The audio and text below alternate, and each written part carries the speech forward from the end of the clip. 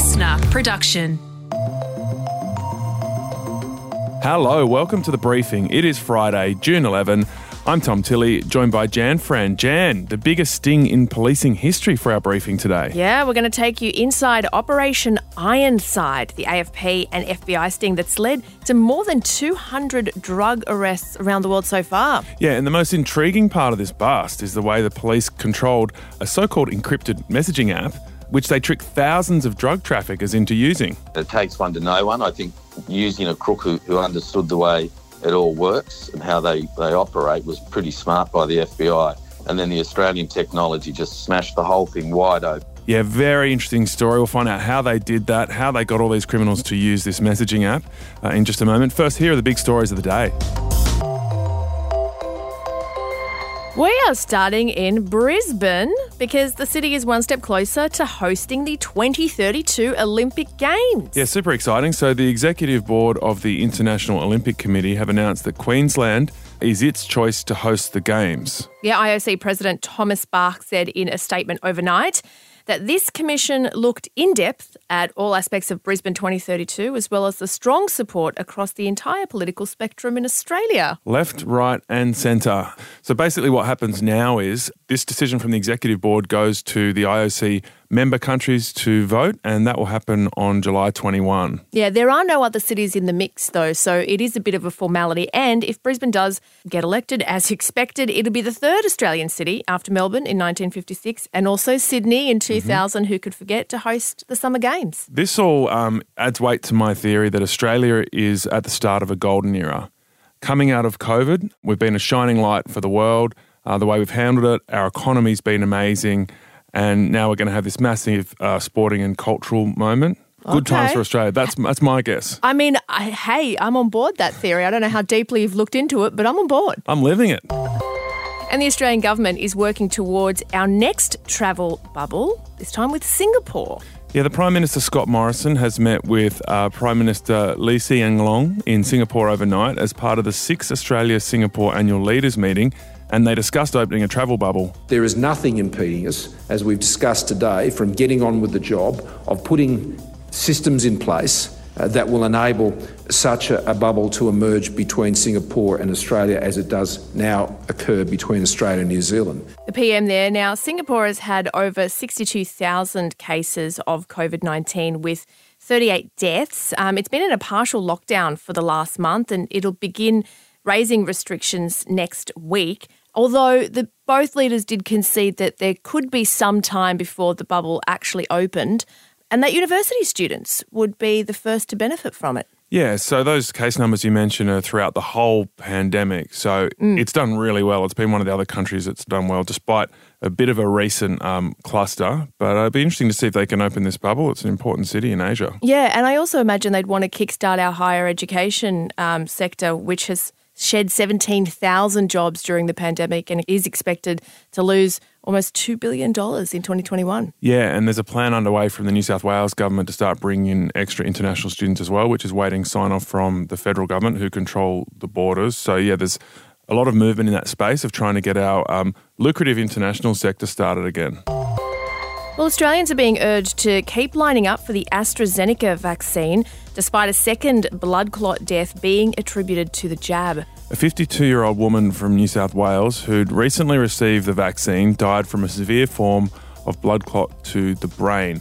The Therapeutic Goods Administration issued a statement yesterday saying the woman's death was linked to the AstraZeneca vaccine. It's only the second death, with now over 3.6 million doses of this vaccine being given across Australia. I will point out that this remains an extremely rare event to get these serious clots. That's Chief Medical Officer Paul Kelly talking yesterday. The TGA said that there'd been a total of 48 cases of blood clotting connected to the AstraZeneca vaccine. Just to break down those numbers, 31 of those people have already been discharged from hospital, 15 remain there, and 2 people have died with this latest case. And Melbourne's emerged from the lockdown overnight. They did record 4 cases yesterday. They're all from the same household in Reservoir in Melbourne's north, and authorities are trying to trace the source of the infections. They're not close contacts of existing cases. Yeah, now masks will remain mandatory after restrictions were lifted. This was at 1 minute to midnight last night. We do have active cases in the community and we want to stop every last transmission. And then, that judgment about how far you are from someone else, that's a fairly inexact science to work out exactly. That's Victoria's Deputy Chief Health Officer Alan Chang there. Interesting they don't know where these cases came from. I'll be watching this one pretty closely with this family. In terms of the restrictions, no longer any limits on reasons to leave the home for Melbournians. The 10K limit's up to 25. Funerals are still capped at 50 people, weddings at 10.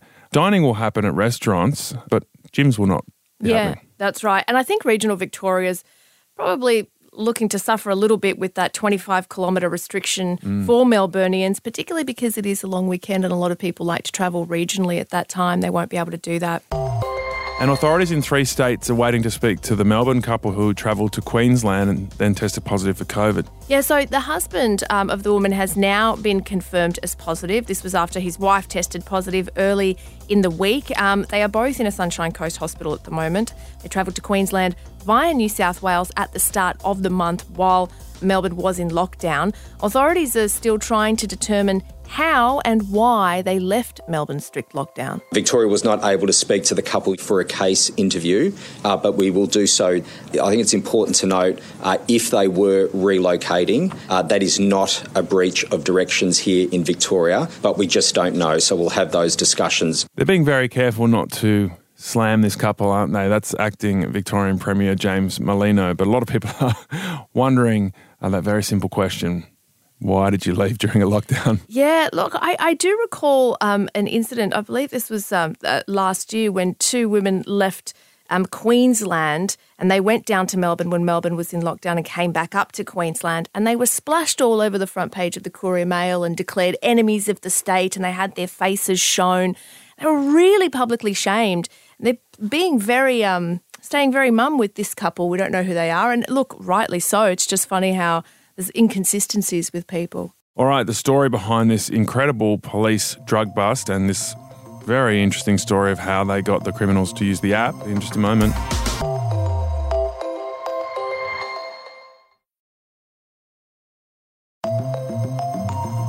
This is the story of a messaging app that 11,000 suspected drug criminals were using, not realising it was a police app that was being monitored in real time. Essentially, we have been in the back pockets of organised crime and operationalised a criminal takedown like we have never seen. That was AFP Commissioner Reece Kershaw talking about Operation Ironside. It is a massive 3-year global sting involving 4,500 Australian police. Yeah, and it all came to a head in Australia on Sunday when police started a huge series of raids. They've arrested 224 offenders so far. There's $45 million in cash that's been seized. They say they stopped 21 death plots from happening, so planned hits, including one planned hit with a machine gun in the Adelaide Cafe strip. Yeah, so on today's briefing, how did the cops pull off this massive operation? And how did they trick thousands of drug traffickers into using their AN0M app? Mark Morey is the crime editor at the Daily Telegraph, and that paper broke the story on Tuesday. Mark, it's been called Australia's biggest ever sting. How do you judge that? I've been around 40 years and I've never seen anything like this in my time as a crime reporter in Australia. And even comparable overseas, it's one of the biggest operations, and it's going to go on and on for the next year, I think, from the information they've gathered. What makes it one of the biggest operations? It's the targets that they've been able to infiltrate. Some of these guys are Australians living overseas who have been organising drug deals for the last 10, 15 years, major shipments. And they've picked up a lot of the people here who have been helping them. In the coming months, I think you will see very senior officials, people working on the waterfront, who are going to be arrested, who are going to be caught up in the whole thing. They were using them to get the drugs into Australia. So what makes it so significant is the players. These are some of the most wanted men by Australian authorities for the last decade or two. So the most interesting part of it is the use of this AN0M app. So where did this idea come from? It came from a crook. A drug dealer was arrested in America, and he was a supplier of encrypted devices to the underworld. And when he got arrested, he did a deal with them. He said, I've got this new app that I'm putting out there. And they paid him some money. He developed this app, and it started to get circulated amongst the crooks around the world.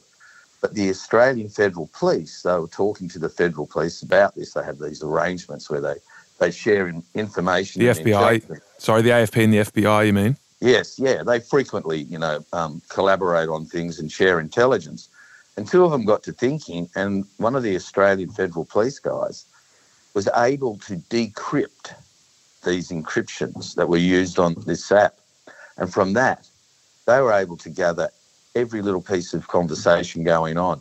Now, the interesting thing is, with this, they were so confident that it was not being able to be accessed by authorities. The crooks didn't use pseudonyms. They didn't use codes. They frequently use codes when they're doing drug deals, which makes it hard for police to decipher. It's also very bewildering sometimes for juries to understand when guys are saying, I got 18 tyres or whatever. But with this, they just were saying, hey, let's go and deal some drugs. Let's go and have 200 kilos of cocaine. They were that confident that they were able to do this with impunity.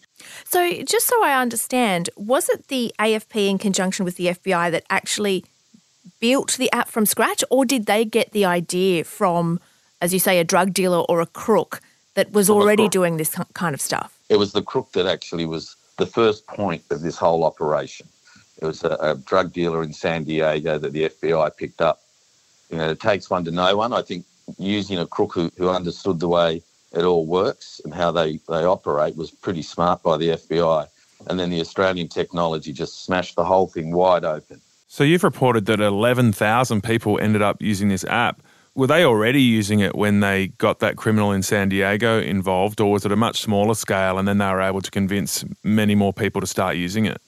It started off quite small, and then it got a surge about a year or so ago when, again, Australian and American authorities cracked another device called AN0M that was being used by everybody. So everyone started going to this AN0M. So it started off quite small, but the interesting thing is a major Australian criminal is a major player in the Comanchero and in fact an international drug dealer. But he's so respected. He was the one that was pushing this out to a lot of his colleagues and criminal associates. And that's where they've got so much information for Australia, an amazing amount that is really cut into the Comanchero and Lone Wolf bikie operations across Australia. Did he just think it was a great app, or was he sort of brought in by the police? Why was he spruiking it? He thought it was a great app. So he's on the run from police. Obviously, he's not too popular with law enforcement, but are the rest of these suspected criminals also pretty pissed at him? Oh, undoubtedly. He would be not a very popular man amongst some of those people that, looked up to him, trusted him, respected him. He's looking rather silly. He's hiding in Turkey for about 10 years. When he fled here, he found out that he was about to be arrested on a major heroin importation. He's a Sydney guy, Turkish descent. He was a very, very major player in the Comancheros. He was their money man. And then he became like an international drug lord. His wealth is just enormous, the amount of money. And so he was this god amongst all these crooks. And he's going, use this, use this. All right, so let's talk about some of these arrests. How long were police collecting evidence before they decided to actually start arresting people? 3 years. They've got like 20 million texts that they're going through. And the interesting thing is both Australian and FBI said the communications on this app were used almost just exclusively for criminal activity. They didn't use them to ring up their mates. In fact, you couldn't use it as an actual telephone. It was really a text and photo sending device. Can you tell us a little bit more about how the raids were carried out? Like, did they all happen at the one time so as to not tip anyone off, or were they all done in a short space of time, or what?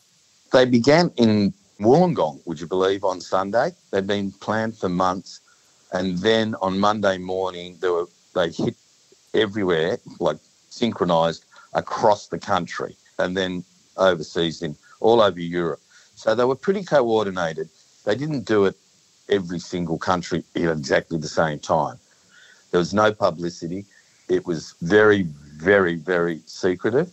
And even those raids, when people rang up local journalists in Wollongong, they said, oh, no, it's just an ongoing operation. And then it exploded over the next 24 hours. Is this all legally watertight? Do police need warrants to surveil people in this way? You always have to get warrants to do any sort of phone taps or any sort of interceptions of conversations or communications. Now, these guys, it would be pretty easy to get them on especially the guy in Turkey, because he's wanted here, and nearly all of his associates have criminal records. So I don't think it would have been too hard to convince a judge or a magistrate to give them a warrant to keep listening in on these people. So why have the police told us all about this app? Why have they blown their cover? Did the criminals already work out that it was a police app? I think they maybe have been getting suspicious. As I said, in recent times there have been some massive interceptions of drug shipments coming to Australia and around the world. And maybe they started thinking something's afoot and maybe slowed down in their use, and the police decided now was the time to go. Is it making a substantial dint on the drug trade, or is this just a continual game of whack-a-mole where more people step up and fill the void and find new ways of doing this kind of stuff? I spoke to a very senior New South Wales police officer, and I said, will this put the price of cocaine up? Will it make a drug shortage? He said there might be a little blip, but they still use all these other apps. This app was being used by a lot of people, but not by all of the people. There will be other people looking to step into the void. I'd imagine now with the Comanchero and Lone Wolf being very, very much weakened and hurt by this, that the rebels and banditos and Finks and other groups will be thinking, wow, now's our chance to try and take over some of their territory and some of their drug operations. Right, so it could spark potentially a turf war or a drug war. Well, yeah, the Deputy Police Commissioner of New South Wales Police, Dave Hudson, flagged that. He said, we've been getting ready for months for this operation to get ready in case there are reprisals. They've put on extra police in the bikie squad, wrapped up, which go out and they exclusively deal with these organised crime guys and especially bikies, and they're already getting set in case there are reprisals or, more importantly, as you said, a turf war, while these guys will start thinking, now's our chance, let's go and take over the Como territory here. So there could be bloodshed. How big was the AFP's role in this? Were they the key players in this? I think they were very instrumental in the technology which allowed this to happen, so which is vital. Without the decryption, as you say, this wouldn't have happened. So that Australian technology provided by the AFP, that was the linchpin. But there's no doubt they were instrumental in this and deserve a lot of credit. That was Mark Morrie. He's a crime editor at the Daily Telegraph. An amazing story. It involved the ingenuity of a criminal mind, but also like the best of a Silicon Valley mind. And then all this hard work and coordination from so many police officers around the world. As Mark was saying, there might be a lot of wharfies, baggage handlers and postal workers who get arrested from this as well. And we're used to seeing these sort of bikie type characters go down for this, but if it reaches into those areas, that will be fascinating to watch. Yeah. And the idea that this, won't be the end of the drug war, that drug dealers tend to be quite savvy. They spring up, time and time again. They use different technology. There's, head honchos get taken down and they get replaced. It did make me wonder about the futility of the war on drugs, that all this work, all this intelligence, all the risk that these police officers took in doing this. And, they stopped some violence, but they're also expecting more violence as a result of it if a turf war sort of opens up. Yeah. And then the drug trade just keeps on going. The war on drugs, has it worked? That's the next briefing topic. All right, that is it for the briefing this week, Monday to Friday. The weekend briefing will be in your feed tomorrow. Jamila Rizvi, who have you got on? Yeah, thanks, Tom. I am chatting this weekend with Samantha Harris, who, if you don't know her name, you definitely know her face. She's one of the most well-known models in Australia. Harris is a Dungity woman who has some really fascinating reflections on culture and country and also racism in the fashion world. All right, looking forward to that. Thank you, Jamila. I hope you have an amazing weekend. Thank you for listening to The Briefing, and we'll catch you next week.